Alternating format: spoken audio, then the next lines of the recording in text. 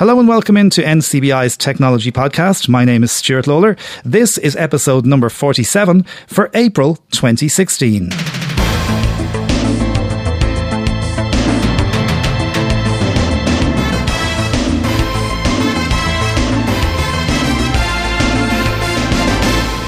Thank you as always for downloading and subscribing to our monthly technology podcast. Hope you've all had a good month and a belated happy Easter.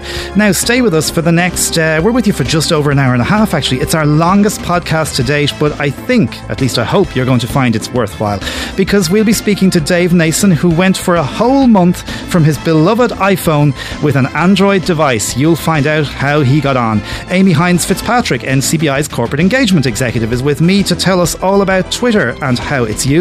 And finally, Brian Hartston gives us the highs from this year's CSUN Assistive Technology Exhibition. That's all coming up on this month's edition of NCBI's Technology Podcast.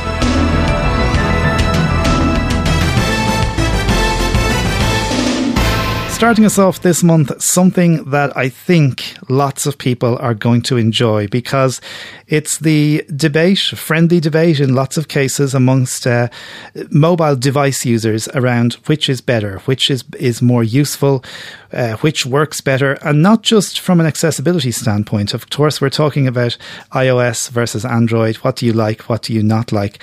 And I think people who've been using one or the other platform for a long time are quite passionate about their platform of choice. In November 2014, we spoke with Marco Zea in Germany, who at the time was just concluding a very interesting experiment called 30 Days with Android, where he ditched his iPhone, went cold turkey with an Android phone, and unfortunately for Marco, he gave up because he got so frustrated. Well, someone a little nearer to home who's been trying this over the last 30 days is Dave Nason. Dave, welcome to the podcast. Very happy to be here, thanks. It's kind of strange, I have to say, talking to you about something that's not related to Apple. I know, it is. It's fair enough for the books, isn't it? It's kind of funny. We'd probably be referring in brief to Apple as we go through this discussion, but we're talking about an experiment you did similar to Marco, which you called A Month with Android. Just to clarify, did you actually finish the month? I did. Oh, yeah. Wow. Okay. Very good. Maybe just to start off, why did you want to do this? I'm curious about technology, I suppose, more than anything. I've been using Apple for 6 years now, and I just want to see what is life like on the other side, I suppose. You know what I mean? It's hard to kind of speak about what's so great about Apple or what I enjoy about Apple's products. I'm sure there could be something better out there for all I know. So you always have to be open to these things, I think. And yeah, just thought it'd be a bit of fun. Now, I suppose many people who might do this would say, okay, I'll buy another SIM or get a prepay SIM maybe and just run two phones. But you really chose to go cold turkey as well, didn't you? Like Marco. Yeah, I did. And the reason for that was because a few years ago I did actually pick up a cheap tablet with Android on it. And I found it mostly sat in a drawer and not really being used because you're in your habits. You're not using it day to day.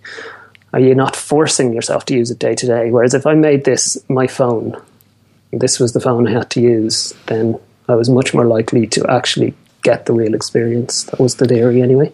Okay, let's talk about the phone you chose, because I suppose the iPhone, when you're on this iOS Apple ecosystem, you have the iPhone, you have different models, but you have the iPhone and that's it. You don't have anything else. With Android, you have, I think it's fair to say, hundreds of handsets to choose from. But you do have to think a little bit about what you want, don't you? Yeah, there's a lot of choices out there. There's a huge price range. There's a huge range of screen sizes. You really do have something for everybody when it comes to Android. What I went for was one I'd just heard of through, I think, CNET or one of these kind of mainstream tech podcasts. And it runs what you might call pure Android. So it's Android as Google intended it. Whereas, other manufacturers add their own bits of software onto it. So it is a bit of a minefield. and I suppose this is because Google is open, and they would be very open to manufacturers like Samsung or LG or whoever else it is, putting their own kind of brand on Android. Is that it? I believe so, yeah. And they can kind of affect how the operating system works to some extent, at least.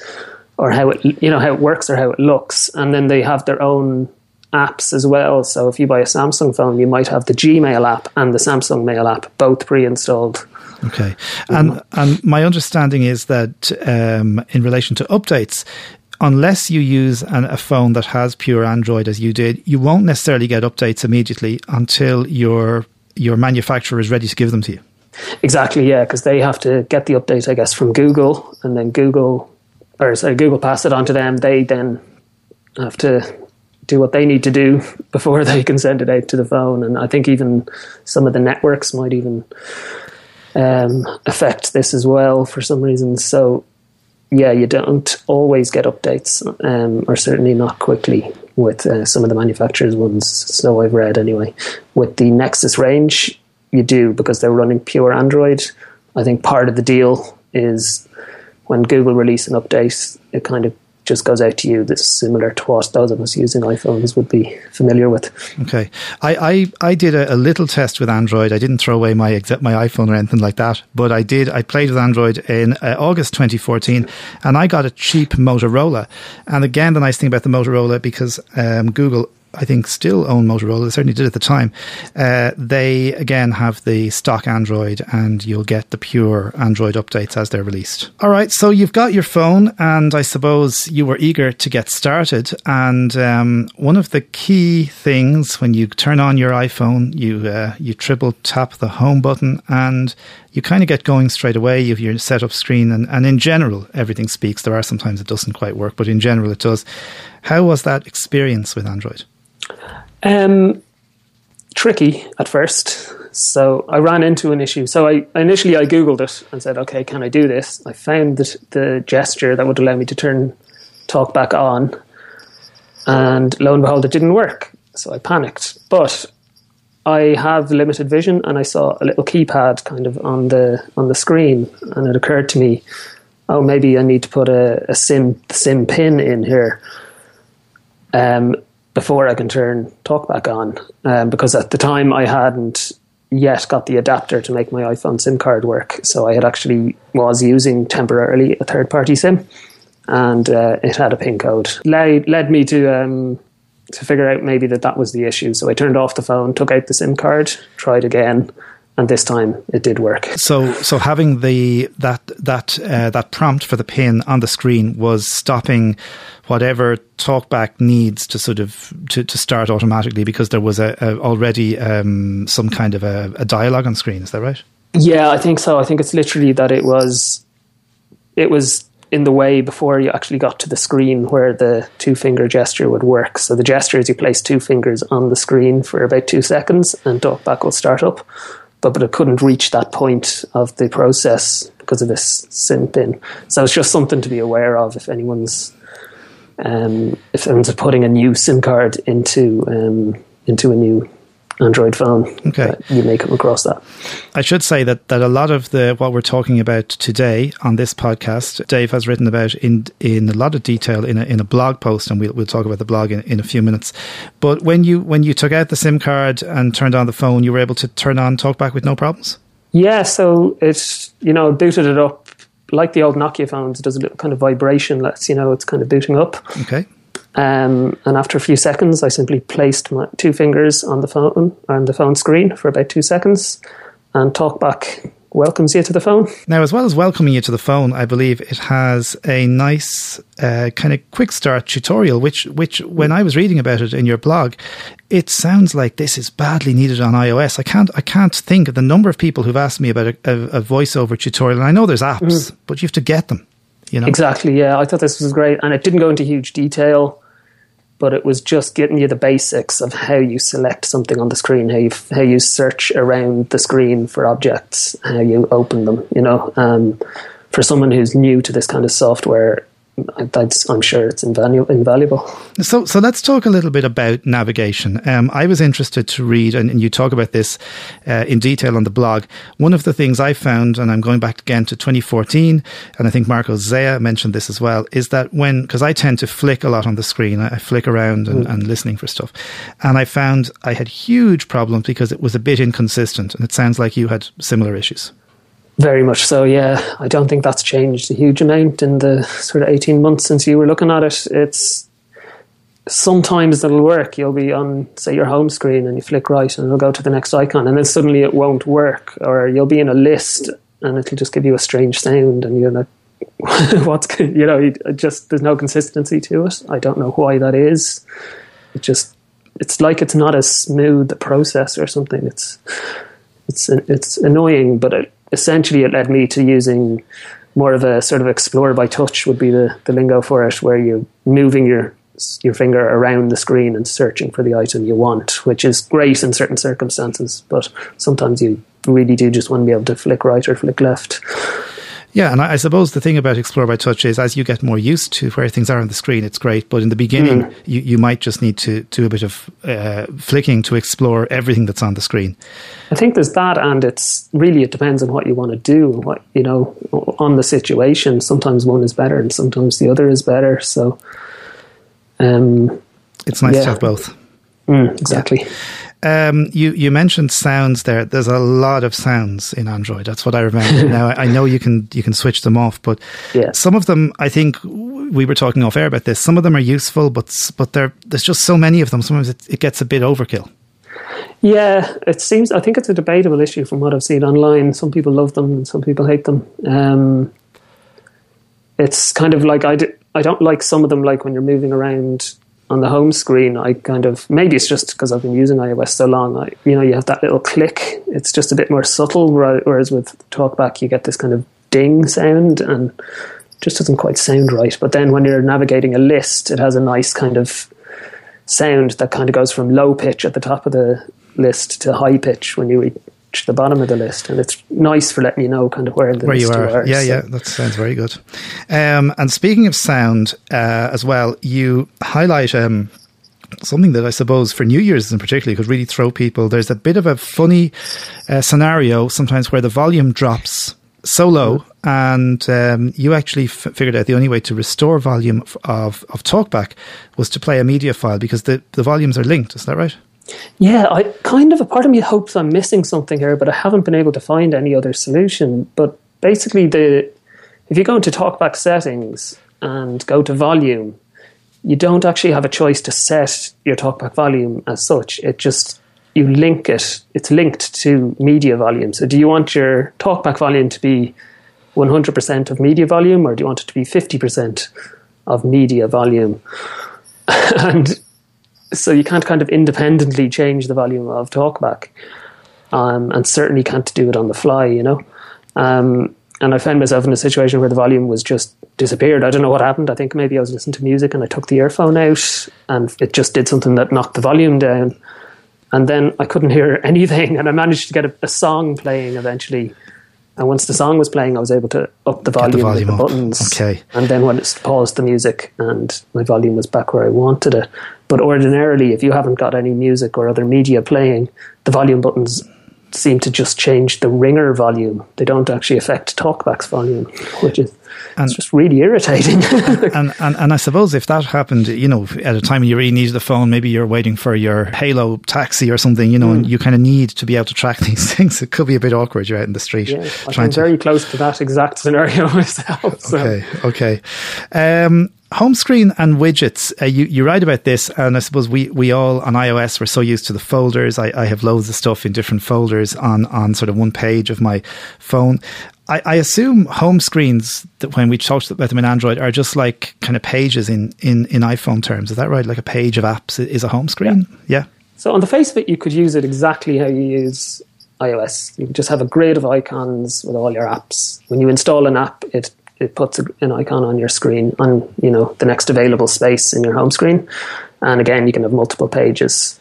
So on the face of it, it works the same, but in subtle ways, it's actually different. So you don't have to have an icon on your home screen. You can remove that, but it doesn't remove the app from your phone. It just means it's not on your home screen. But you do have something called the apps folder, which I chose to put in my dock at the bottom of the screen. And that meant if I clicked on that folder, opened that folder, I had an alphabetical list of all of my apps. And then I just had a home screen with the apps I use day to day that I really need access to. So that's a little bit like, from Windows terms, and going back to the old Windows XP days, putting some stuff on your shortcuts and then going into the programs folder to find everything else. It's exactly what it's like. I liked it, I have to say, because there's so many apps on iOS that I kind of go, oh God, I don't even know what folder to put this in. Like it's kind of a random app, and it ends up on page 3 or 4. Yeah, I've done. When I actually want the thing, I don't know where it is. Yeah. Whereas this way, you know, those kind of apps, I know I can just open the apps folder and find it alphabetically. Okay, and you mentioned the notification center. You make the point that it's almost nicer to access in the notification center on iOS because you do it in the same way as a sighted user would do it. Essentially, yeah, you're using 2 fingers rather than 1, but yeah, you kind of just slide down from the top of the screen with 2 fingers. There's no kind of finding the status bar and then kind of readjusting yourself to 3 fingers and then swiping. You know what I mean? You just sort of natural. It just feels more natural to me, and there is a kind of fluidity there, and I liked. What about things like say the status bar on Android, checking your battery status and your network strength? Is all that pretty doable? Doable, but actually less so, because I find it much harder to actually get focus onto the thing. You know what I mean? It felt really, it's almost like it was very, very small or something, and the status bar itself isn't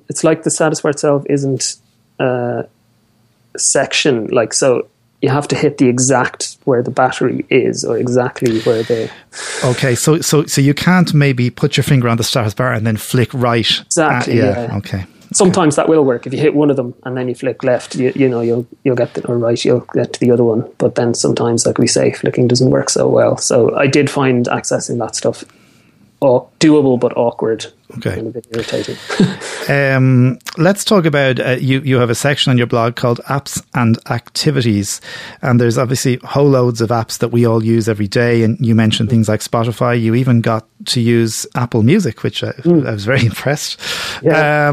And things like the Dublin Bus app. And I think your findings in general were that a lot of the apps were quite usable, but you made some interesting observations, in particular the Dublin Bus app, which on iOS, and God, I think we all use it all the time, it's very, very accessible. Yeah. But on Android, there are some unlabeled buttons, and it struck me that's probably just because there's not as many people using it and they're not getting the feedback. Yeah, and it's funny, it's like visually it looked identical, like down to the last pixel, it looked identical to the iOS app. So when I hit those, there's only a couple of buttons, the favorites button in the top right corner on the home screen of the app, and then the save to favorites button when you're actually at a bus stop, and I think the refresh button when you're at a bus stop. I think those were the 3 buttons. And because I've been using iOS for so long, I just knew what those buttons were, okay. So it didn't cause me an issue. But of course, if you hadn't used iOS, you might not ever discover those features, you know, so yeah. Is there a feature for labeling buttons like there is in iOS? I believe there is, yeah. I didn't actually investigate it myself, but okay. I'm almost certain I have come across that online before. You mentioned apps like messaging, and I think the default in Android at the moment is to use something called Google Hangouts, which is a kind of I guess it's some kind of group online chat, a bit like WhatsApp, is it? I think it is, yeah. And you can do, people who record, say, video podcasts would often use Hangouts, so because it does video as well. And yeah, it's for messaging, and it's a general, I think, voice and text messaging service, essentially. Use of email. Had you any problems using email? You didn't use the default email app. I think you downloaded an app, did you? I played around with email a bit over the month. So it started off with the Gmail app that's default. I found I'm personally, I don't like threaded emails, you know, the conversation view. Yeah. And I couldn't see him in settings, even though I turned it off in settings, it was still in conversation view. I just couldn't figure out how to get the Gmail app out of that view. So I abandoned it, and I tried Outlook because I was aware it's accessible on iOS, and it was accessible. And then I was looking at a website, actually quite a good website I'd recommend to anyone looking at Android, called Inclusive Android. And they did a poll where they actually asked what's the best email app, and an app called Aquamail won that poll hands down. So I checked that out, and again, very accessible, but just not quite as usable as on iOS for me. Okay. It sounds like, from an accessibility perspective, in particular from screen reading, and I think you kind of do hint this at the very end of the blog, that while there's a lot of stuff that's usable, it may be a little rough around the edges in places. Yeah, and it's kind of the navigation things you're kind of used to. So like in email, it's so easy to sort of just hit the edit button and select a load of emails. This is on iOS Mail app. You can select a load of emails and dump them into a folder, or using the actions menu in the router, you can just, flick up, delete, and you're done. You're missing those kinds of features. So everything just takes a little bit more work, I felt, on Android for me. You found web browsing to be a challenge. Yeah, I couldn't get a handle on it. It partly feeds in with the idea of the kind of the flicking, because if you're on reading an article and you just kind of flick right to go to the next section, or obviously you can do read from top. Now you can do the read entire article from top kind of gesture on talkback, but sometimes you don't want that. You know what I mean? Sometimes you just want to kind of go down the page, find what you're looking for, and because it's like the elements on the page aren't as well defined as on iOS, so it's quite difficult to describe, but it's very difficult to do, and you haven't got things like heading navigation. And I suppose you are missing, because we have all come to love the rotor, and it's so easy to just move around and to change the gradient of navigation. You just don't have that level of detail in Android. You don't. No, you don't. There are kind of character, line, paragraph, but then, just say you get it into paragraph, you're then depending on the left, right. If you switch it to paragraph, that means that your left and right swipes are now going by paragraph. And we talked earlier about how they don't work very consistently. Yeah, okay. So... Right, web browsing is a challenge then. Okay. Firefox actually had a really good support, apparently, a couple of years ago for web browsing on Android, but it's recently disappeared. So... that was a bit disappointing. And I suppose it is interesting, because Android is one of those things that literally is changing every day. So, if someone listening to this podcast tries out Android in the next few months, you may get different results to what Dave got, or indeed what I got a year and a half ago. One of the really interesting things about Android, one of the great things, is there's a huge amount of speech voices, of text-to-speech voices, including eloquence, and you mentioned that in your blog. I think that's just fantastic that eloquence is available on Android if people want it, and for seasoned screen reader users, I suppose it's something that they would welcome, and those people who really like to have the speed cranked right up. Yeah, I'd say so. And if I was going long term on Android, I probably would have got it. We all know how effective a voice it is, but you've got so much more than that as well. So you've got Acapella and Vocalizer, and I wouldn't be surprised if there's other companies doing it as well. But certainly those two big companies for voices have apps. You download the app and you can browse through, listen to samples, and then download the voices you want at a price. Yeah, what sort of prices are voices? I mean, we're not talking lots, are we, for these things? I think they were in the region of €3 to €4. Okay. And all this is done through the Google Play Store, which is like the App Store on iOS. Exactly, right? yes. Okay. So you just search for Acapella, or if you just search for TTS or anything like that, you'll come across these voices. Okay. Now, Android and low vision, I suppose, it has long been accepted, I suppose, and certainly I know lots of people with low vision have said it to me, that there is a much greater choice in Android in general. iOS and low vision hasn't been as fluid, and the development hasn't been as constant as for screen reading. And I think you liked the low vision options in Android.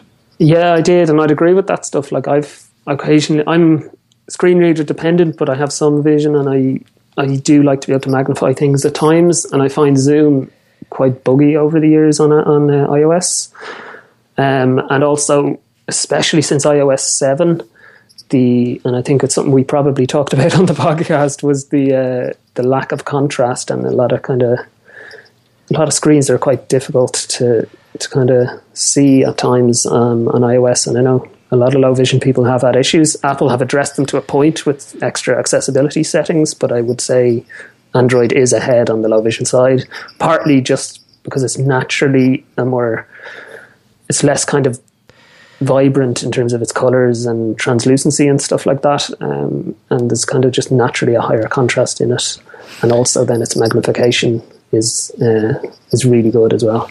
And I suppose the great thing about that for people with low vision is it doesn't tie them to, a very expensive phone, because sometimes iPhones can be. And also there's a much greater selection for people with low vision to choose from, which is really good. Yeah, there's a great selection there. So, and like I say, I think low vision people particularly should look seriously at Android. So, Dave, when you got to the 21st of March, where you kind of going, I can't wait to whip out the SIM card and put it back in the iPhone. And actually, just on that thought, did you go through the whole process of, because you would have had texts maybe things that have come into your phone over that month? Did you have to transfer data back, or did you just say, no, it's fine, I'll leave it? Yeah, no. You were so glad to get back. I don't think it can be done. I don't think you can transfer messages either direction. And even WhatsApp is really frustrating. It's great, but it's really frustrating because on Android it backs up to Google Drive, and on Apple it backs up to iCloud. So they're not cross-compatible. But I was looking forward to getting my phone back, if I'm completely honest. And it's like I did enjoy the month doing it and learning a new system and all that stuff, but it was just harder to get things done versus iOS ultimately. That's why I was happy to be back on my iPhone.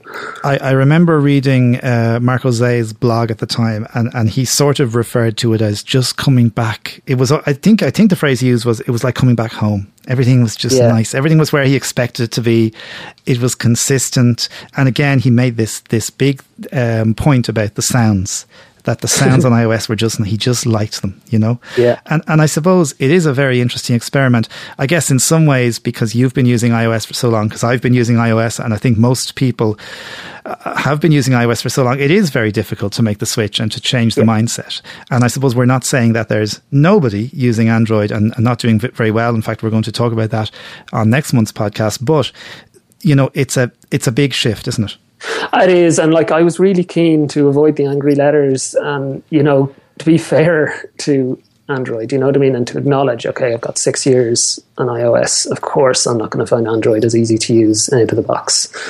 But at the same time, I think I did adapt to iOS more easily in the first place than I did to Android, because once you learn how something works, it generally, bugs aside, works.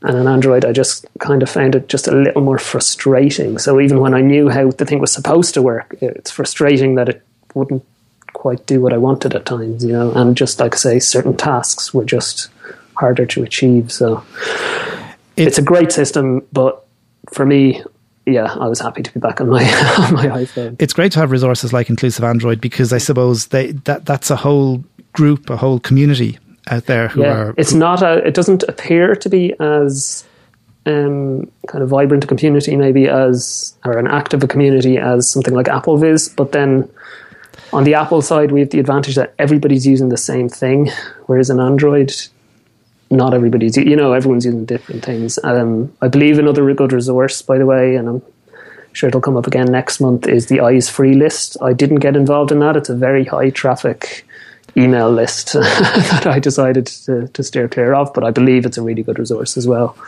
Okay, maybe just finally, Dave, to talk a little bit about phones. We talked at the beginning about you did pick a phone with stock Android.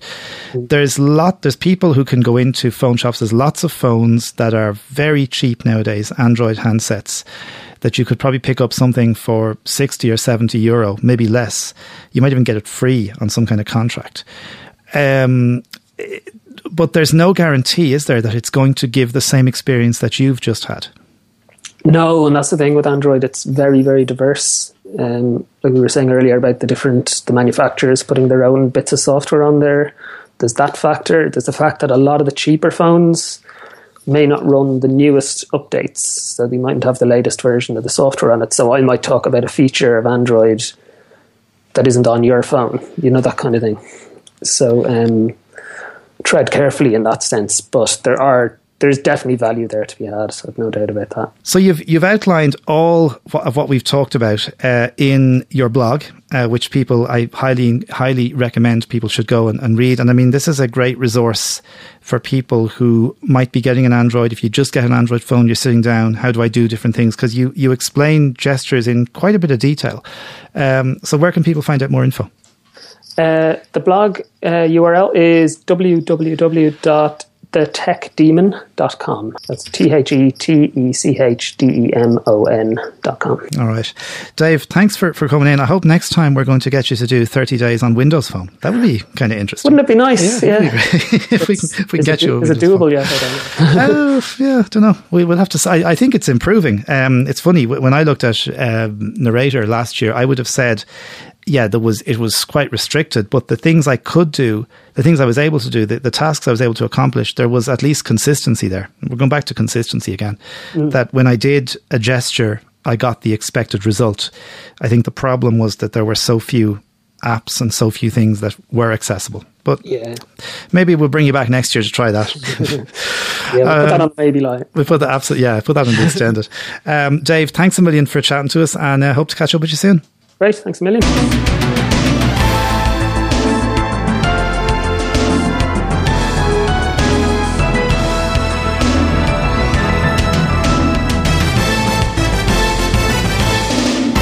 You're listening to NCBI's Technology Podcast for April 2016. And as I mentioned to you on the March edition, we are going to be starting a mini-series all about Twitter. And that's really as a result of your feedback. So thank you very much. And remember, you can email technologypodcast@ncbi.ie. Now, I'm not in studio today. I'm actually sitting in a meeting room in NCBI. And before we show you how to use Twitter, and that will come in the May edition when we start our exploration, it's very important to talk about what is Twitter, and is it really all about people tweeting about what they've had for their breakfast. To help me get around the mass that is Twitter, I've been joined by Amy Hines Fitzpatrick, who's NCBI's Corporate Engagement Executive. Amy, welcome to our podcast. Thank you very much, Stuart. I've been waiting ages to try and get on the airs here with you. You're kind of interesting because, well, you're interesting for lots of reasons, by the way, but you're interesting because you were listening to us long time before I knew of you, long time before you came to work in NCBI. I used to see these tweets from Amy. So you've been a bit of a long time listener, is that right? I have, and I suppose myself and yourself will be avid Twitter users. So I was able to follow when the podcasts were being recorded and when they were coming up. So yeah, I've been listening for ages. So I feel like a little bit of a celebrity now today with you. Well, it's great to have you on. And I think this is going to be the first of many times. It's great to have you in NCBI. We've been doing some interesting projects, not least with the NCBI app that we spoke with Chris White about last year on the podcast. But I know you're involved in lots of very cool and exciting things. So I think you're a voice we're going to hear regularly on the podcast. Oh, thank you very much, Stuart. Let's talk about, because we're recording this just for the benefit of people who are listening. Most people will be listening to this podcast in early April. We're actually recording on the 21st of March. And 10 years ago today, a guy called Jack Dorsey in a San Francisco startup launched Twitter. But I was reading today, it was actually called TWTR. And it was started as an internal messaging service for the company in which Jack Dorsey was working as an intern. That's how sort of crazily, I suppose, this whole idea started with this short messaging service. Amy, one of the things people will say about Twitter, in fact, my dad says it. I don't know if he'll ever be listening to this podcast, but he does often say, I talk about Twitter, he says, you don't want to know what people had for breakfast. And there is maybe a bit of a feeling, is there, that people think Twitter is people posting, I'm just going to watch a movie, just gotten up. And there is some of that, isn't there? I guess there is. I suppose that's kind of the beauty of the internet, in that you can make it what you want. So I suppose when Twitter first came around, we were right in the middle of the Facebook era. So, people were trying to understand, is it just for, friends? Is it for networking? How exactly should we be using it? So today it still remains that there will be people on your Twitter feed, if you follow them, that you will see their breakfast, lunch and dinner, and you will also see them going for a walk. Whereas now I think the majority of Twitter users are they're either there for kind of online networking reasons or for kind of brand and self-promotion. So it's quite varied, but you get all sorts on Twitter. Like you get all sorts all over the internet. Mm-hmm. I've been a Twitterer, or I don't know what you call it, a Twitter user, since 2008. But I remember when I started using Twitter, I didn't know what to do with it. I didn't know how to use it. I didn't know what the reason was, and I'm not even sure why I signed up at the time. And I remember being quite overwhelmed and confused because I was following, there was a couple of celebrities at the time. I didn't even know who to follow, or I didn't even know what that terminology meant. So maybe we should start by first of all explaining what is Twitter? What's its purpose? So I suppose Twitter, really, its main purpose is it's to connect more people together. And I know people say that is what Facebook was founded for. Whereas with Twitter, it seems to be that little bit more global in that you can follow and engage with people that you might not ever meet in your lifetime, and you can ask them direct questions or try and build a relationship online. Whereas with the Facebook thing, it's generally more kind of your friends or pages you're following. So with Twitter, it can be quite freeing because you can connect with anyone you really want to. And you start following them, you can create lists of people that you like. So a list that I would have would be a list of journalists that I would follow depending on kind of the stuff that they write about. So yeah, I think Twitter is kind of, you make it what you want it to be. For me, it's really about getting to know more people. So whether that be, CSR professionals or people who are vision impaired or blind like myself, so I can learn more stories and figure out exactly, I suppose the challenges people face and kind of build stronger networks all around Ireland and further afield as well. When you mentioned following there, how does that, are you sort of, is that almost that you're subscribing to what they're tweeting?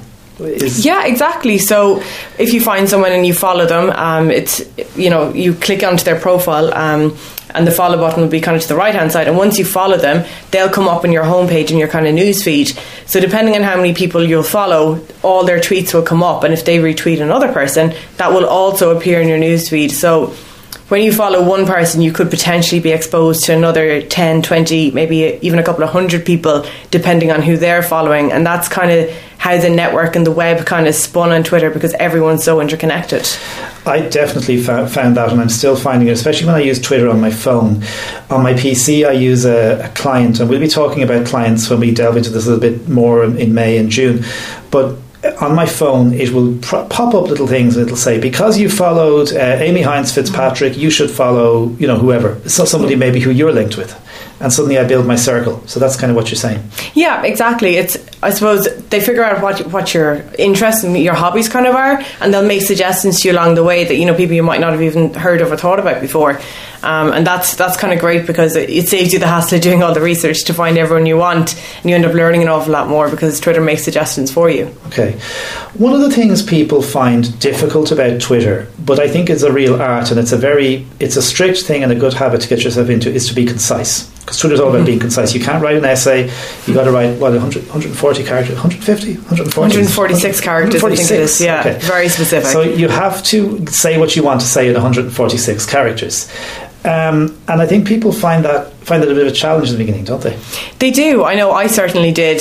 I suppose it's hard to try and fine-tune everything you're going to say. And it's an interesting point you bring up, because last week, just before their 10-year anniversary, Twitter were considering getting rid of the character limit. Yeah. But they decided, you know what, we're not Facebook, we're not Instagram. We actually just want people to say what they're saying. And to not, they don't want people ranting on it. They don't want people giving out. It's just say what you're saying in a very clear and concise way moving forward. So it can be very tricky, don't get me wrong. I've gotten caught a few times where I thought I was writing and then, half a sentence appears. Yeah, I was certainly glad. I'm kind of like you. I was glad that they sort of said, no, we're going to keep it to the 146, because I think it really makes you think about what you want to say before you say it. And that's no harm for all of us. I think that's good to have that limit on the internet. Yeah. Now, there is a direct messaging aspect of Twitter which doesn't have that limitation. I think it has 10,000 characters. That was changed not so long ago. So you can send private messages, which is essentially like sending a text message to someone. Isn't that right? Yeah, which is great. I suppose if you're using Twitter for networking or getting to know different people, the character limit can be quite difficult. So that direct messaging, it's only between you and the person you're messaging, which is great. And you can develop strong kind of relationships with people, or if you find something interesting and you want to ask someone a question about it, that direct messaging is fantastic. And people, I suppose with Twitter, it's such an instant medium of communication. People generally tend to get back to you quite quickly. I think Twitter is, and by the way, I mentioned this on the March podcast, I think Twitter lends itself really well to people with sight loss, because in general it's all text-based. Yes, there are times when people will link to photos. There are even sometimes now we're seeing tweets that are coming up as images, and that's a separate issue, I suppose. But in general, it's a very nice way to very efficiently get access to information. Yeah, I have to say that's one thing I really liked about it as well. Now I'm getting more into the kind of pictures and stuff like that, but generally for Twitter, it is just a written communication form to me, so you don't have to worry about that extra, putting captions and stuff like that on it, because you're saying what you're saying. You're not relying on a second medium of communication. So it is a great way to engage with different people in a very accessible way. Okay, let's talk about one of the really important aspects of Twitter. And I have to say, one that it took me probably, you mightn't believe this, 3 or 4 years to get my head around, and this is hashtags. And I couldn't understand what they were or why they might be used, and now I wonder how I lived without them. How can you explain hashtags to us? So just before I go into explaining it, a funny fact about hashtags, we were talking about it with Chris White, our CEO, a few weeks ago. Okay. And the hashtag came into being because some guy was at a conference, and instead of using up all of his characters to write number, he used the hashtag sign to indicate a number, and then that's how hashtags came into being. So essentially what a hashtag is, it's kind of like saving something to a file. So if you go onto Twitter and you want to, let's say we're tweeting about vision impaired people, so you go hashtag VIP, and it's like saving your tweet into the global filing cabinet of Twitter. So if you type that into your search engine, every tweet that was ever tweeted with that particular hashtag or that message in it will come up in your newsfeed. So you can sift through that to find people that you might want to talk to or engage with. So it's really just kind of like an online file saving format, really, in its most simplest form. It's a form of categorization as well, isn't it? Yeah, so exactly. You want to categorize something. You want to do all the tweets about, technology podcast. And we haven't done this, by the way, but we could hashtag technology podcast or NCBI, or whatever we might call it. And then any comments we could ask people. And indeed, when you go to major events, Amy, and I know you've probably been in this situation, you go to a conference and they say to you, please, if you're using Twitter, please comment and use the hashtag, and they give you a hashtag, and that means you can very easily connect with other people who are interested in that conference. Yeah, which is the great thing, I guess, about hashtags, and you've seen that more and more in every event that's happening now. So I was at an event a few weeks ago run by her.ie, and the hashtag was #HerTalks.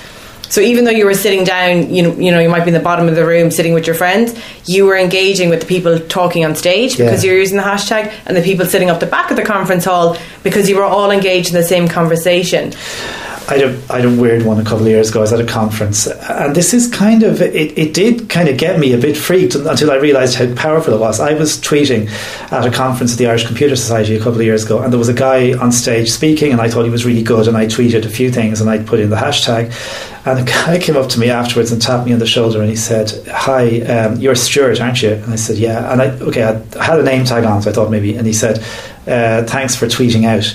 But he said he saw me from my photo on my Twitter page. I said, "Oh my God." It's very easy for people to be able to find you now. I was bad about the guy, but it is interesting.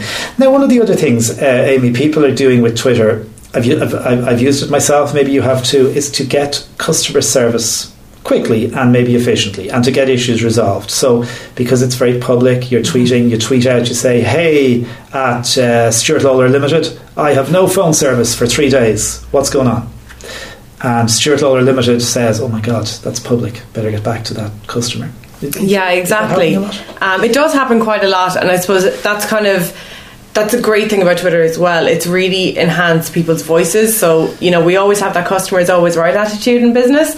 But I suppose the reality is the customer may always be right, but we might be slow to get back to them. Whereas if it's on Twitter, and it's very, as you said, it's a very public format, you don't know who's going to pick that up. So just a small example was, there was a journalist working in, I think it was Today FM or something a while ago, and she was working for like 3 or 4 weeks straight, and she just sent out like a tweet saying, "Oh, really missing my daughter today, wish I could be home to put her to bed."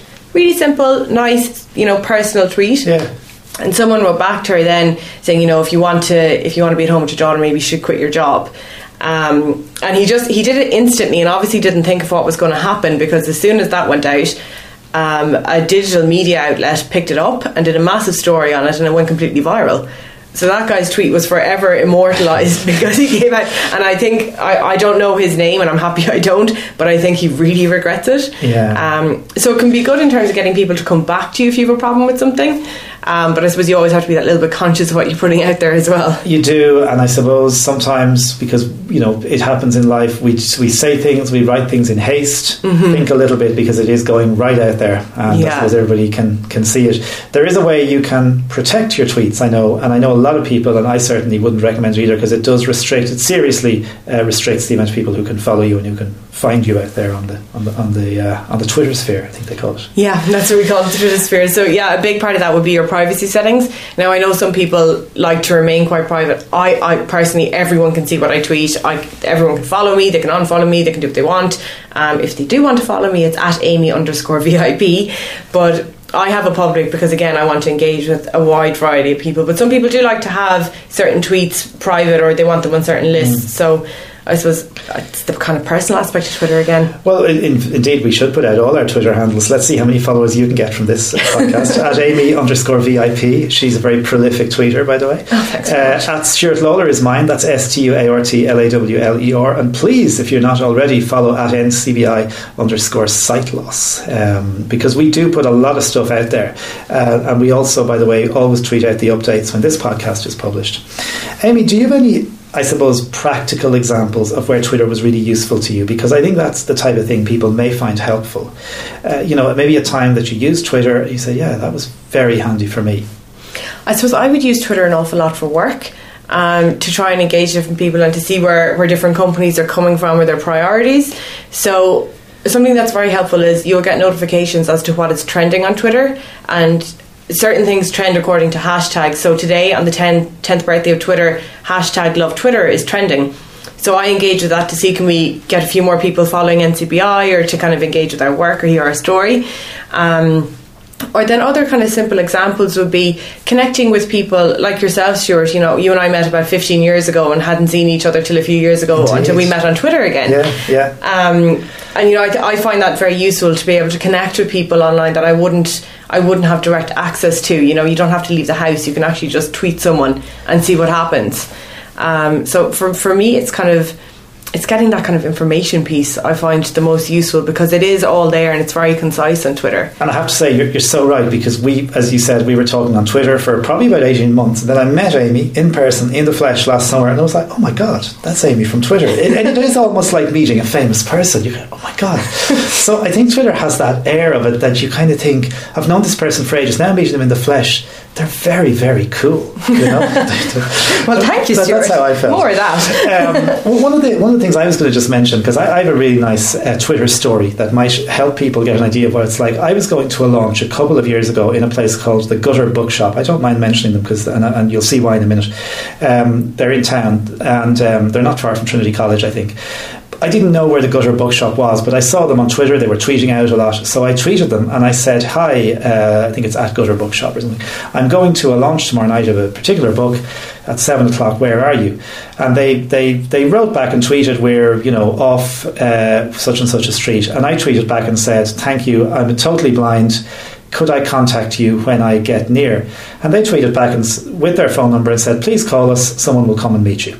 I thought, brilliant. That's amazing. And they were so nice, and they did.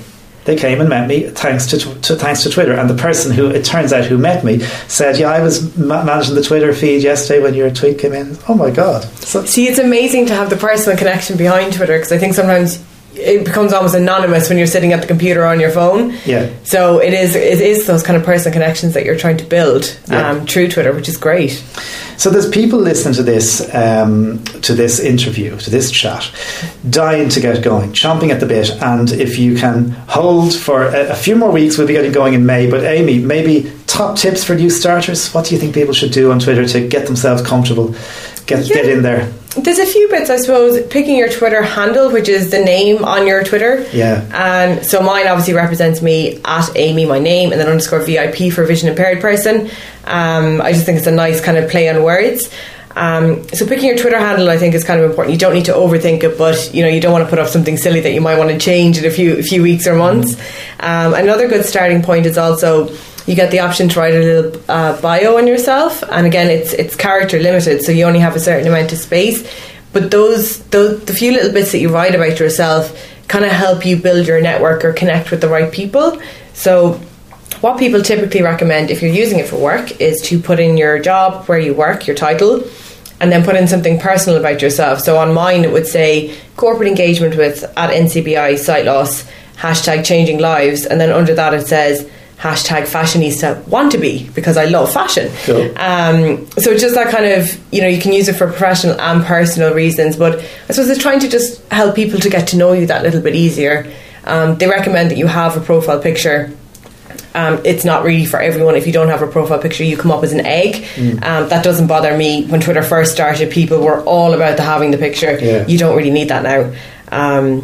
But yeah, I think picking your handle and writing a little bit about yourself is probably the most important thing, and having a good first tweet, because you will always remember your first tweet. Oh God, it's funny because it's Twitter's 10th birthday. Everybody's talking. There's a lot of talk on Twitter about what was your first tweet, and I think mine. I'd have to look, because by the way, there's another feature in Twitter we might mention very briefly. You can ask Twitter to send you an archive of every tweet you ever sent. Oh no! And I clearly one weekend had too much time on my hands, and I did this. So you make an application, and it's very straightforward, and then you get a link to download all your tweets.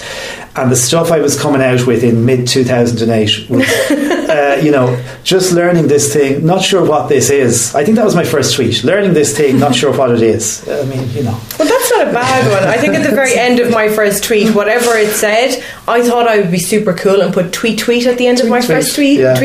Not so cool now when I look back on it. But I know. You were at a different stage in your life. We all were at different stages. Yeah, exactly. Okay, so, and I suppose the one other thing I would say to people about Twitter is, and I guess we say it about Facebook as well, and particularly if you're in the area of looking for employment, or you may be moving in your career, or you may be wanting to move in different circles. Remember that people nowadays look at everything. If you get stuck into Google, your Twitter will pop up as well somewhere. So just be conscious that it might be a great idea to post that photo at 2 a.m. with a bit of text, but it may not be not so much before the interview. Yeah, something like that. Yeah. Funny you mentioned that Adele, the singer, is constantly on Twitter after a few glasses of wine. Oh, she likes the wine, and she gets in trouble because she tweets out, "Oh, of course I'll give you free tickets to my gig in such and such a place," and then her management team has to run after them then and get tickets for everyone. That's actually interesting, isn't it? Because a lot of my understanding is, and you probably know more about this, but in Facebook, the celebrities, the singers, the whatever, the actors don't manage their Facebook pages, but they do in Twitter because they have it on their phones, and it's all very instant. And that was the big story, of course, a couple of weeks ago, where Taylor Swift reached out to somebody who was going to one of her concerts, and I think the person's brother had recently died of cancer, but absolutely loved Taylor Swift and wanted to go, even though I think it was the night of the funeral, wouldn't miss the Taylor Swift concert for the world, and she brought him up on stage. Now, you could say it's a publicity thing, but it all happened through Twitter. It does, and you see that an awful lot of the time. Like Her.ie put up a video on Twitter a few weeks ago before Adele came to Ireland of these two guys doing a mashup of Adele songs, and she brought them up on stage when she played in the 3 arenas. Yeah. So it's sometimes okay. Obviously, they are the most amazing things that happen when Taylor Swift bring you on stage, or Adele does. That's not always going to happen. It is yet to happen to me. Yes, but it does kind of open up your opportunities as well, I guess. But it is interesting how many people will pick up on a tweet you send out. If it's something that they want to reply to, they will reply quickly, and that's the power of Twitter, I think. It is definitely. You don't really know how you're going to grab someone's attention. Yeah. It could be the tiniest little thing. I remember years ago was that you and I got talking on Twitter over Down in the Dark. I think that's how we reconnected. And I just sent that tweet out, being like, "Oh, exciting event coming up! It's going to be great." Thought nothing of it till I got a response. Yeah, and that's probably an interesting one. Maybe a good example of a different use of Twitter, because Amy tweeted something out, and my response was kind of, "Do you think it's exciting? Because I have some reservations." And then Amy said something else on Twitter, and I suppose we had this discussion in 146 character chunks of the particular topic Amy was talking about, and it began to, I suppose, change my mindset in Twitter without ever meeting. So, and this conversation then obviously is public. Yeah, exactly. Everyone can see it. And I suppose you'd have quite a strong following, so it was great that you were tweeting. I was lapping it up. I was like, loads of people are going to see this. They're going to come to the event. It's going to be great. I can't remember how many followers I have, but I think that sometimes people get hung up on those things as well. How many followers or friends do you have? Life is too short. Exactly, and we all follow lots of people. And my thing with Twitter is usually it's a first thing in the morning thing for me. I come in the morning, come into work, and I usually tend to catch up on the news for 15 minutes before I start my work day, and I catch up on Twitter at the same time, and I follow a lot of news sources, and then it's usually a kind of a 10 o'clock at night thing.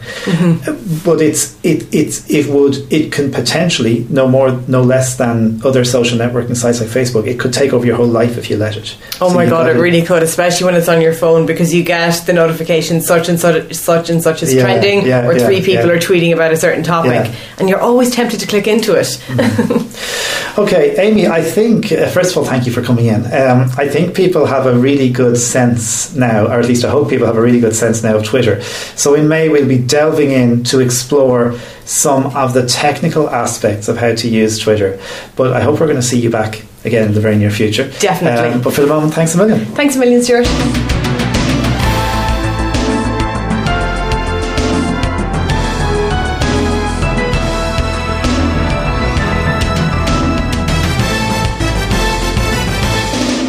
Now, March every year is an exciting time, probably the biggest assistive technology event in the calendar of such conferences and exhibitions takes place. Of course, we're talking about CSUN, the California State University's Assistive Technology and Persons with Disabilities Conference. This year was the 31st such exhibition.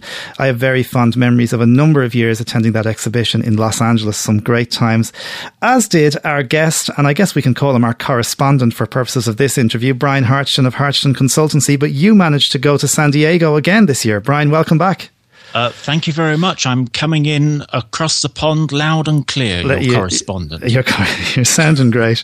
Very nice to have you back. And it's also nice to have you back because it's the second time this year that you're kind of talking about stuff that you haven't created, but that I know there's lots of people very excited about this interview. You were putting it on Twitter today.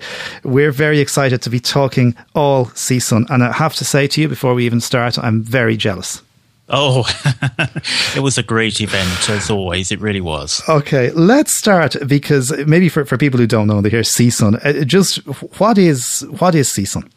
Well, the conference is all about access technologies for people with multiple disabilities, and a significant part of that, of course, and the part we're interested in, is visual impairment.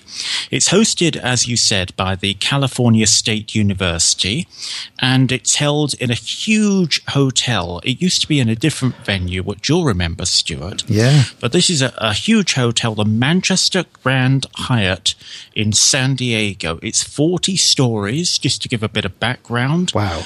Hundreds of rooms. And I would say the conference is divided into three strands. First of all, there's the presentations, with lots of presentations happening at the same time. There's the exhibition hall, where you can view the latest and greatest technology. And there is a social element. Now, the social aspect is really important.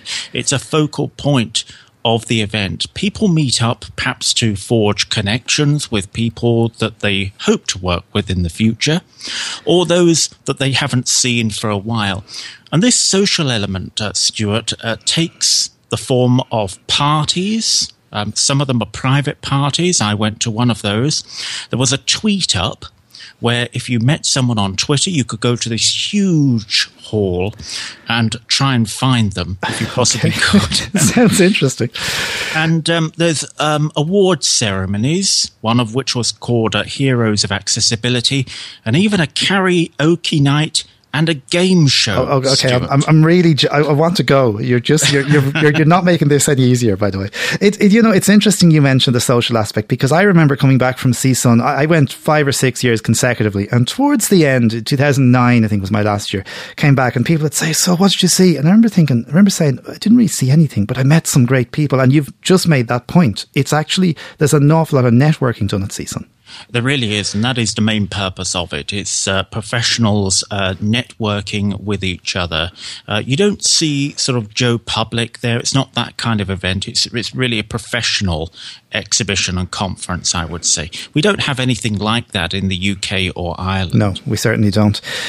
So just maybe one other thing to talk a little bit about, because I was in the exhibition in Los Angeles, and so were you, for a number of years.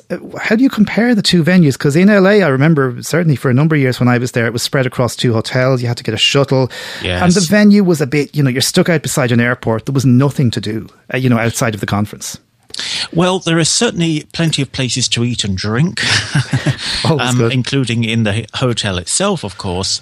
But I like the venue. It's all in one place. You do have, of course, multiple presentation rooms. You can stay there, and you don't have to go out anywhere if you don't want to. You can just be part of the whole conference scene and then just go back to your room and crash. Okay, and I'm sure people did plenty of both, I would say, at San Diego. Okay, so Brian, the products, I think, are the areas we're going to touch on today. And I know you're very excited about all these, which is really great.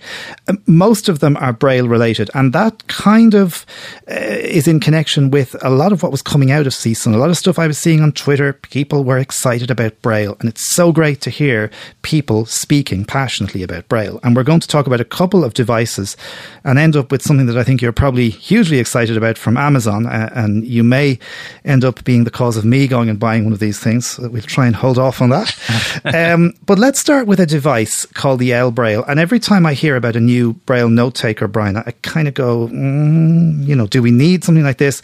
But I read the specs on this, I listened to an interview, and I was kind of wanting to buy one immediately. Well, you might have to hold off a little bit, but I'll come to that later. Okay. So, yes, this is a very exciting, groundbreaking product. It's called the L Braille. It's developed in Russia, and it will be sold by Freedom Scientific. So, imagine having a note-taking device that many of us have come to rely on, a substitute, of course, for the sighted person's pen and paper, but with Windows built in as well. So in its simplest form, that is what the L Braille is about. It's a small computer with Windows 10 and JAWS installed. Now, the computer has a docking port to which you can connect a Focus 14 Braille display. So that's 14 cells. So the idea is that you can control all aspects of the L Braille through the Braille keyboard. So that is all of Windows and any programs that you choose to install. And there are also some special custom applications which the developers have built as well. So let me give you, if I could, a quick rundown of what the features are here. We've got a quad-core processor, 1.86 gigahertz, 64 gigabytes of internal storage, 2 gigabytes of RAM. Of course, you can extend the storage via an SD card up to 256 gigabytes. There's 2 stereo speakers, a microphone, wireless and Bluetooth 4.0 capability, a 3G modem, which is interesting for sending and receiving texts and calls. So obviously, if you have a mobile phone or a cell phone carrier that can provide you with a card, you can just slot that in and away you go. There's a GPS receiver, headphone jack, obviously USB. And just to give people a sense of what this is like, the dimensions are 7.4 inches by 4.7 by 1.5, and it weighs 750 grams. Now, if you were using this, and I suppose the target audience for this really is Braille users, could you plug because some people find, I think, they can type faster than they can Braille in. Can you use, maybe a Bluetooth keyboard or a USB keyboard? I don't see why not. I mean, okay. It is Windows on here, so and JAWS, so I don't see why not at all. So what about maybe the use case for something like this? Because, nowadays you'll see lots of people buying cheap Windows tablets and pairing a Braille display to it, and indeed I've done it myself, and I'm sure you have. But I suppose I'm thinking it's another thing to carry, whereas this is a device that's all connected together. this is everything, you see. You could do pretty much anything you wanted with this. And there are some specific apps, as I said, to make things a little bit easier, such as note-taking and a music player, for example. But essentially, you are running Windows on a very small device. There are just a couple of other things I'd like to point out before we conclude the El Braille. The first is, we all know, don't we, that Windows and JAWS can crash from time to time. Yeah. So what they've done is they've built in a self-voicing emergency mode. And what this will do, JAWS isn't voicing this information, so obviously if it's crashed, it can't do that. So you kind of go into this mode and you've got the option to do things like restart or shut it down, that sort of thing. The other thing to say is that this El Braille is modular. Okay, so if you have JAWS already, that's not going to be included in the final total that you pay. If by any chance you have a Focus 14 Braille display, that too is something you can shave off the cost. So what you're left with is just the El Braille itself. I get you. So if you have JAWS already, use your existing JAWS authorization, and similarly, if you happen to have your Focus, just connect that into the docking station. That's exactly it, yes. Is there any danger that a device like this, and I mean, it sounds great, but as Windows updates come up and as sort of tweaks and changes to Windows 10 happen, and as even JAWS versions change, will this device, be able to keep up to date, do you think? Well, I think you will be able to keep it up to date. And the beauty of this, as I say, is it is modular. And there is going to come a time, of course, when even the processing unit, the technology will move on and you'll perhaps want a different processing unit in there. So that's the good thing, that you can try and buy newer components or newer software upgrades and so on to suit the technology in the years to come. And we are talking, Stuart, here about the years to come because there's no pricing for this product yet. And also, I don't expect that we'll see it until later on in the year, possibly a bit beyond that in the UK and Ireland. Who knows? Okay, yeah. I mean, mostly these things hit the States first and then kind of see how they get on. So it is, and I'm assuming because it's all solid state based, it presumably will boot up and open applications pretty smartly. Pretty smartly, yes. From what I could gather from the presentation that was given, it will take a good 20 seconds or a little bit more to boot up. But once it's done, it seemed to be pretty snappy in terms of what it was doing. Okay, so that's definitely one to watch, the El Braille. And as you said, it's going to be, whilst it's being made in Russia. And actually, that's interesting, some sort of assistive technology coming out of Russia, because I haven't heard much about that before. Well, the historical background is that I understand the company who've developed it are actually the JAWS dealer, the Freedom Scientific dealer for Russia. Makes a lot of sense. And so they've got a good relationship there, obviously. Okay, sounds great. Now, the second product, again, we're staying on Braille, that I know you wanted to talk about, and there was a lot of tweeting about this, because Humanware are known for sending these little teaser emails. I got a number of them because I'm on their email list. You cannot afford to miss March 21st. We will show the next stage in Braille. I was like, oh, wow, this is something you want to touch. And I said, it must be Braille. And you saw the new Humanware Braille Note Touch. Yes, I did. The future is so close you can touch it. That was the tagline. Okay. It is the Braille Note Touch from Humanware. Now, people, of course, will be familiar with the Braille Note Apex, maybe, a specialist note taker of the kind that we've been talking about. But this kind of product, as you'll know, Stuart, the manufacturers are often criticized for not keeping up with modern technology. And Humanware have done something about this. And in fact, the Touch is the first specialist note taker to be officially certified by Google. So you can tell from that it uses the Keysoft suite of applications that Humanware have developed over the years. It's a very structured menu system, but with all the access to Google's Play Store on top. So if you want Twitter, if you want Facebook, if you want OpenOffice, access to Google Drive and so on, all of that is available from a portable device. You've got 32 cells of Braille display, of course, on there. You've got Braille input. and I want it.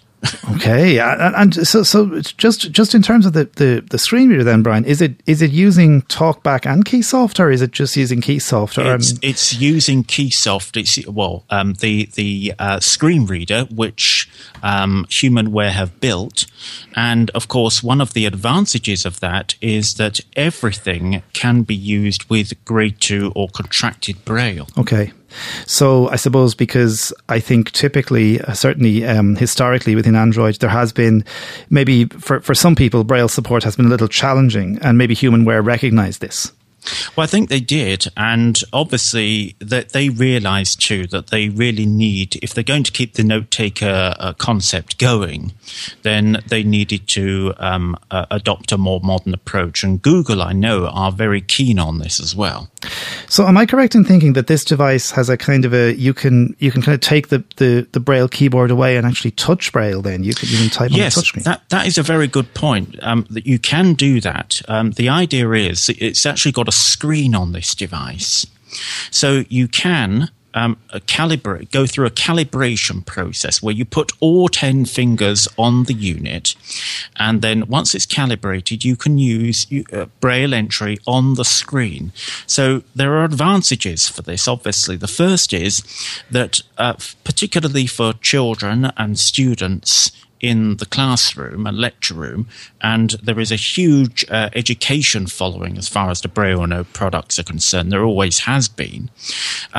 You're not getting silent Braille entry. It's kind of like a tick, tick, tick, tick, tick sound. Okay. Whereas with a keyboard, it's more of a clattery sound. Yeah. So that's one advantage. The second, of course, is that because it's got a screen on this device, it's ideal for people who are deafblind. Mm-hmm. Because what they can do, of course, is type messages maybe to their personal assistants, and the sighted personal assistant will be able to see what's on the screen, and they'll be able to type as well back to the deafblind individual.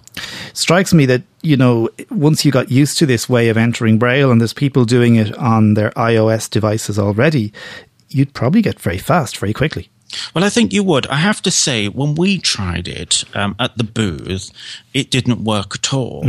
Now, we have to be fairly forgiving about that because you're at a booth and there's lots going on. So you just may need to sit down and play with it a little bit to really get the idea of this. So I suppose a device like this, Brian's going to be ideal, and I know they've a lot of literature on it already, ideal in schools, in the education sector, for work. And I suppose the fact that you're running Android, you're opening yourself up to the Play Store. And I presume that they're kind of saying you can test out applications that will be up there. They may, or I presume, things may or may not work with the screen reader, depending on what you get. That's basically what they're saying, of course. The apps have to be designed with accessibility in mind. But they do plan to produce a list of apps that they know work well. It's quite interesting that the web experience has changed from the traditional Keysoft way of doing things to Firefox with a special overlay on top of it. And of course, as well as the accessibility to the Play Store, you've got things like the keyword application that has been enhanced, the word processor, which has kind of been the mainstay of these units anyway, the thing that people most use. That supports a lot more formatting control, such as headings and bulleted lists and so on, and a lot more formats too, to convert your files to and from. Can you get QWERTY input on these devices? Because I'm thinking there's people who do like Braille, but again, as we said earlier, there's some people who like to type. Is that possible? Not as far as I know. There's a lot on the web about this already, and one of the things that they have said is that there is not a QWERTY version at the moment, but quite whether you can do anything about that, I'm not sure. And this, have we any price range, or was there anything discussed? I don't have a price range as such, except to say that it is going to be the same price as the Apex is at the moment, which kind of is very, very good because it deals with a criticism which has come up that the cost is too high. And in fact, what you're actually getting is a note taker which is at the same price as the one that's been around for years, but a whole lot more for your money. And there are quite attractive trade-in options if you have an older unit as well. Whether they will extend to the UK and Ireland is yet to be seen. Okay, so I suppose, again, if people are interested and you're listening to this podcast, contact Humanware, because I'm sure they'll be more than happy to talk to you about it. So I suppose, Brian, we have a Windows-based, well, I was going to say a Windows-based note taker. It's a Windows-based computer with note-taking capabilities. We have a completely redesigned Braille Note Touch. And now something that certainly I've been watching this product from afar for the last year and a half, almost 2 years. And indeed, I had a conversation with somebody 6 or 7 months ago in the industry. And we were kind of saying, has this idea died? And I'm so glad to hear it hasn't, because it's the Orbit Reader, which is a production of Orbit Research and the Transforming Braille Group, one of whom is the RNIB in the UK, and I think there's Vision Australia, and I think the American Printing House for the Blind, and a couple of other organisations have come together to create a Braille display that they say is going to be significantly cheaper than all the rest. So, Brian, did you like it, and do you want it? I don't want it personally, but you are very well informed. Those are the organisations and a few more that have come together to create the Orbit Reader 20. That's its official title. And as you say, it's a collaboration between all of these people. It's expected to sell for around $500. Wow. Get that, $500. Wow. It's a Braille display and a note taker. It's 6 inches wide by 4 inches deep and 1 inch high. It's 20 cells of Braille display, hence the name. 8 input keys for your Braille entry, a cursor pad, and 2 panning buttons. There is no cursor routing. I was just about to ask you that. Okay, so there doesn't. Okay, that's interesting. No, there's no cursor routing. So it's you have to use other methods in order to route the cursor to where you want. It's obviously got an SD card slot, as you can imagine, so you can put files onto it. The key difference between this and other similar units, apart from the cost, of course, is the way that the Braille line refreshes when you scroll. Because of the low-cost technology included in the unit, it takes, I would say, about a second to refresh the display. Now, APH, the primary, obviously, organizer over there, where I was, they've made it very clear that their agenda is not to put the other Braille display companies out of business, of course. And given what I've just said, they're not going to do that. But nevertheless, I think it does provide a very good way for people on a fixed income or a parent of a blind child to really afford some refreshable Braille. And that's the important thing, isn't it? It is. And I suppose with all the talk that, we talked about it on this podcast so many times, but, the whole idea that, Braille equals literacy, equals good education, equals employment, but also that I think when I was reading one of the earlier press releases from the Transforming Braille Group, they were thinking, and I think they probably still are thinking, of the developing countries where maybe, people just don't have access to this technology. They just cannot afford it. And this may be a way of getting Braille into countries and into schools where it might never have been before. That's absolutely right. And in terms of the features, it is worth saying that there's no spell checker in this. It's very, very basic note-taking. But what it does have is Bluetooth connectivity and USB. So it can be used as a Braille display with the major screen readers. So, for example, going back to what you were just saying there, if you were in a developing country and you were using something like NVDA, for example, then presumably efforts have been made to ensure that it can work alongside that screen reader. And I mean, I suppose it struck me when I was kind of hearing about it and reading all about it that, it's the type of thing I'd be quite happy with that, because I would use it with my phone and then I might Bluetooth it to my tablet or whatever.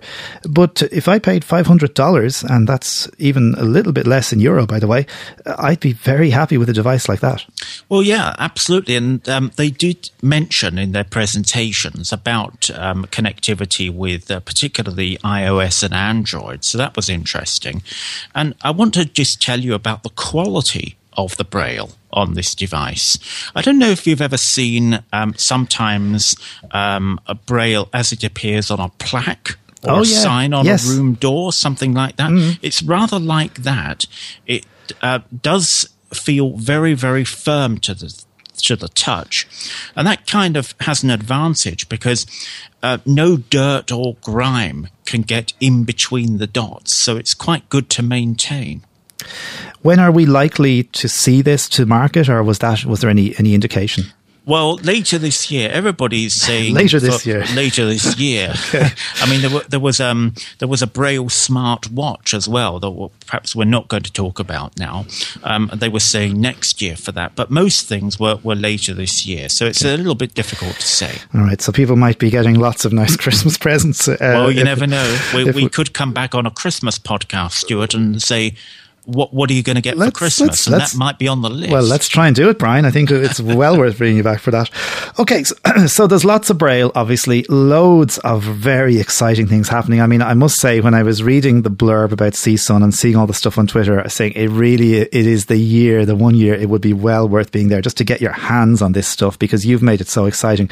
But the last thing I think that I want to chat to you about, because I know, in fact, you tweeted about this, I think, from the conference, was a whole series of products or services around Amazon, and in particular a tablet, I think, that you saw. That's right. Before we get to the tablet, Amazon had a very significant presence at CSUN. And I think it's important to just home in on that a little bit, because obviously they're very, very committed to accessibility.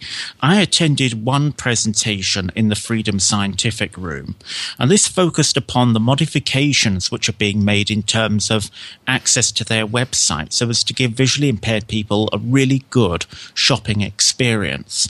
Now, many of us, of course, manage with the main Amazon site very well indeed, but for less experienced screen reader users, some things are a little bit confusing, such as when you're trying to add items to your wish list or delete items from your shopping basket.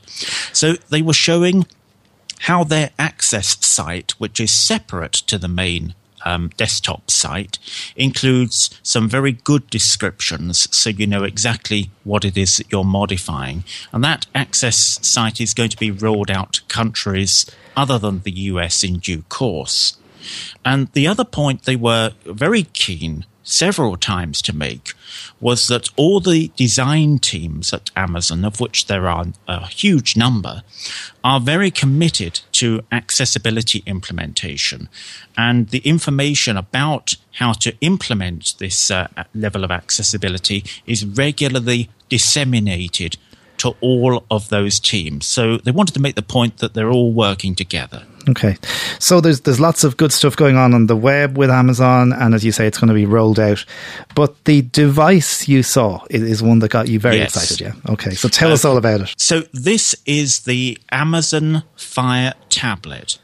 You can have a tablet, Stuart, in your hands, or which you can read books on, watch videos on, play music on, and a raft of other things as well, which talks for just $50. Wow.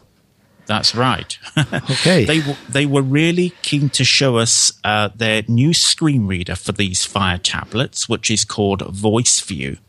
And the way they did this was interesting. They had a booth, but you could also go to a special room as well. And you could sit down with obviously people who knew how to work these tablets, and you could get a really good look at them. So there is a 7-inch screen model. Okay, so that's the size of the screen, 8 inches and 10 inches. Now, certainly the 7-inch contains 8 gigabytes of storage, that's internal, and the 10-inch contains either 16 or 32 gigabytes. You can extend any of those up to 128 gigabytes via a micro SD card. Now, the platform on which these tablets run might be described as a subset of Android, but with their own screen reader, as I've said. And the way that you get around it is using the Explore by Touch method. So you essentially find something and double tap it. That's how it works. There are other gestures as well, but that's the main principle. So you're talking about maybe being able to read books, presumably Kindle books. You can listen to Audible with this device? Yes, you can listen to Audible. You can buy Kindle books, and that's one of the really appealing things about it to me. You can buy the Kindle books directly on the device. Yeah. Download it and start reading it right away. And can you, for example, do things like use social networking on it? Could you use Twitter or Facebook? Yes, Twitter and Facebook. There is an email section. I have to confess, we now have 2 of these tablets. Oh my God, very good. So here's a product that actually is on sale. You can buy it right now. Yes, you can. This is one of the things you can actually buy right now. You couldn't buy it at the event. They wouldn't let you take them away. We did try, but you can come home and you can buy it from your Amazon store. Okay. And presumably then this device, I mean, when you bought yours, was it difficult to get them speaking when you turned them on? Well, I've only had it a couple of hours at the time of recording, and no, it wasn't difficult at all. It was actually quite easy to do. You just turn it on, you put a couple of fingers on the screen, and it asks you to hold your fingers down if you want to enable voice view. And the only thing that I would say, and you'll need to know this when you're setting up, there is a tutorial which is very, very well presented, and it guides you through how to work with a lot of the gestures. But one of the things that you'll need to do is to input, obviously, your wireless network password. And this is achieved by their method of text entry, which is quite interesting. The way that you deal with it is that you hold your finger down on the screen and you move it around, and the letters and numbers are announced. And then when you get to the one you want, you release your finger, and that enters it into the required space. So it's a bit like the touch typing on iOS? Yes, it's exactly like that, yes. Okay. It strikes me as well, because it's running some variant of Android. I wonder, and I know you may not know this yet, but I wonder, is it possible to get other synthesizers for it from the Play Store or not? I don't know about that, okay. But certainly it is using the Ivona voices. Because, of course, Amazon own those now. Okay. So my preferred voice is American Ivona Sally. I have her just about everywhere. But when you select, for example, UK English, I think it's Ivona Emma that's reading that out. So for things, I can imagine reading, Kindle books, you do like a natural sounding voice, don't you? And I tend to, my reading habits on Kindle have tended to be, I read kind of, factual stuff. I don't tend to read stuff that I would read from, say, Audible, which is more fiction and, thriller. But I think I could get used to maybe switching over time. Yes, I mean, it's interesting. It's obviously a personal preference. My preference is certainly for fiction titles. I love a human narrator. But if you're desperate to read a book and it's not available in an audio format, and that's happened to me fairly recently, you're just going to do it. Sure. And in that case, I used Eloquence even to read that particular book. And I suppose this is a new device, a very new device, and it's generating a lot of excitement, and yes, it is. It will only get better. It will, and I think it's really good. They're already talking about Braille access, because at the moment you would need to install BrailleBack, which I understand is an Android facility that you can install, where you can at least get some Braille output, but the Braille input is either non-existent or it's limited. There seems to be a bit of a differentiation of opinion on that.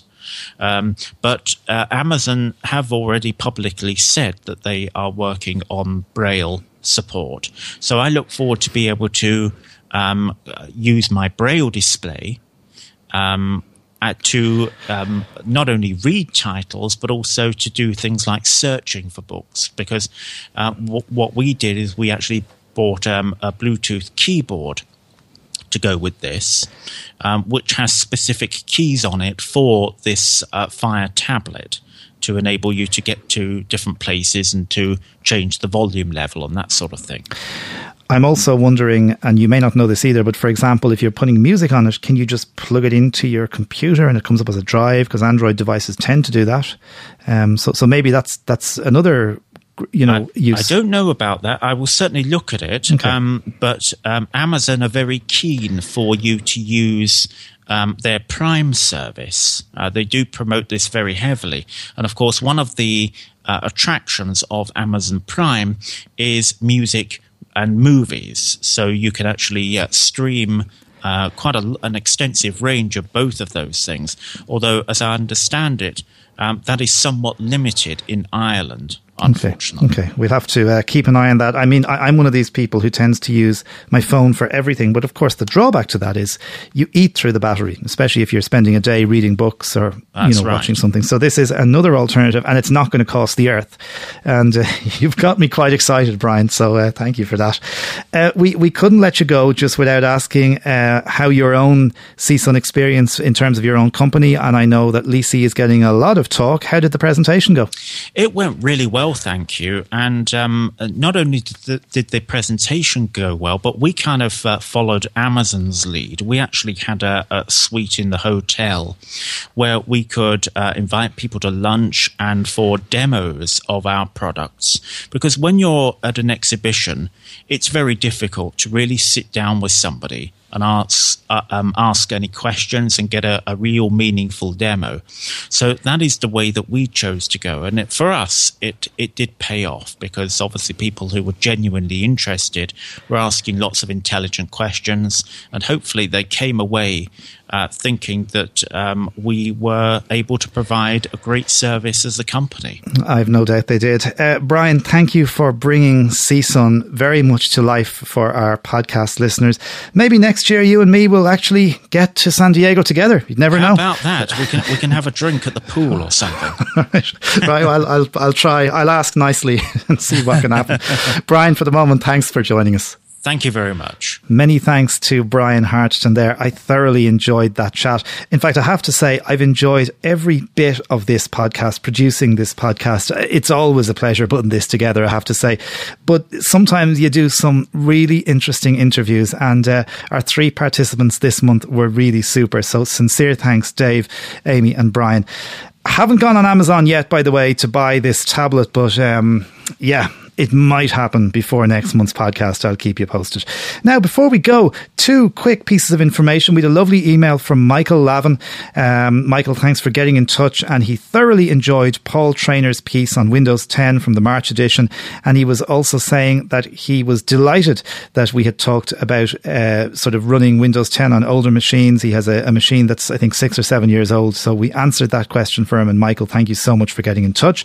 Martin Kelly, a member of the Newbridge Computer Club, was in touch to tell me that the next meeting of the Newbridge Computer Club is on Friday the 22nd of April around 10:30 a.m. at the Kildare Volunteer Centre in Cutlery on Cutlery Road in Newbridge.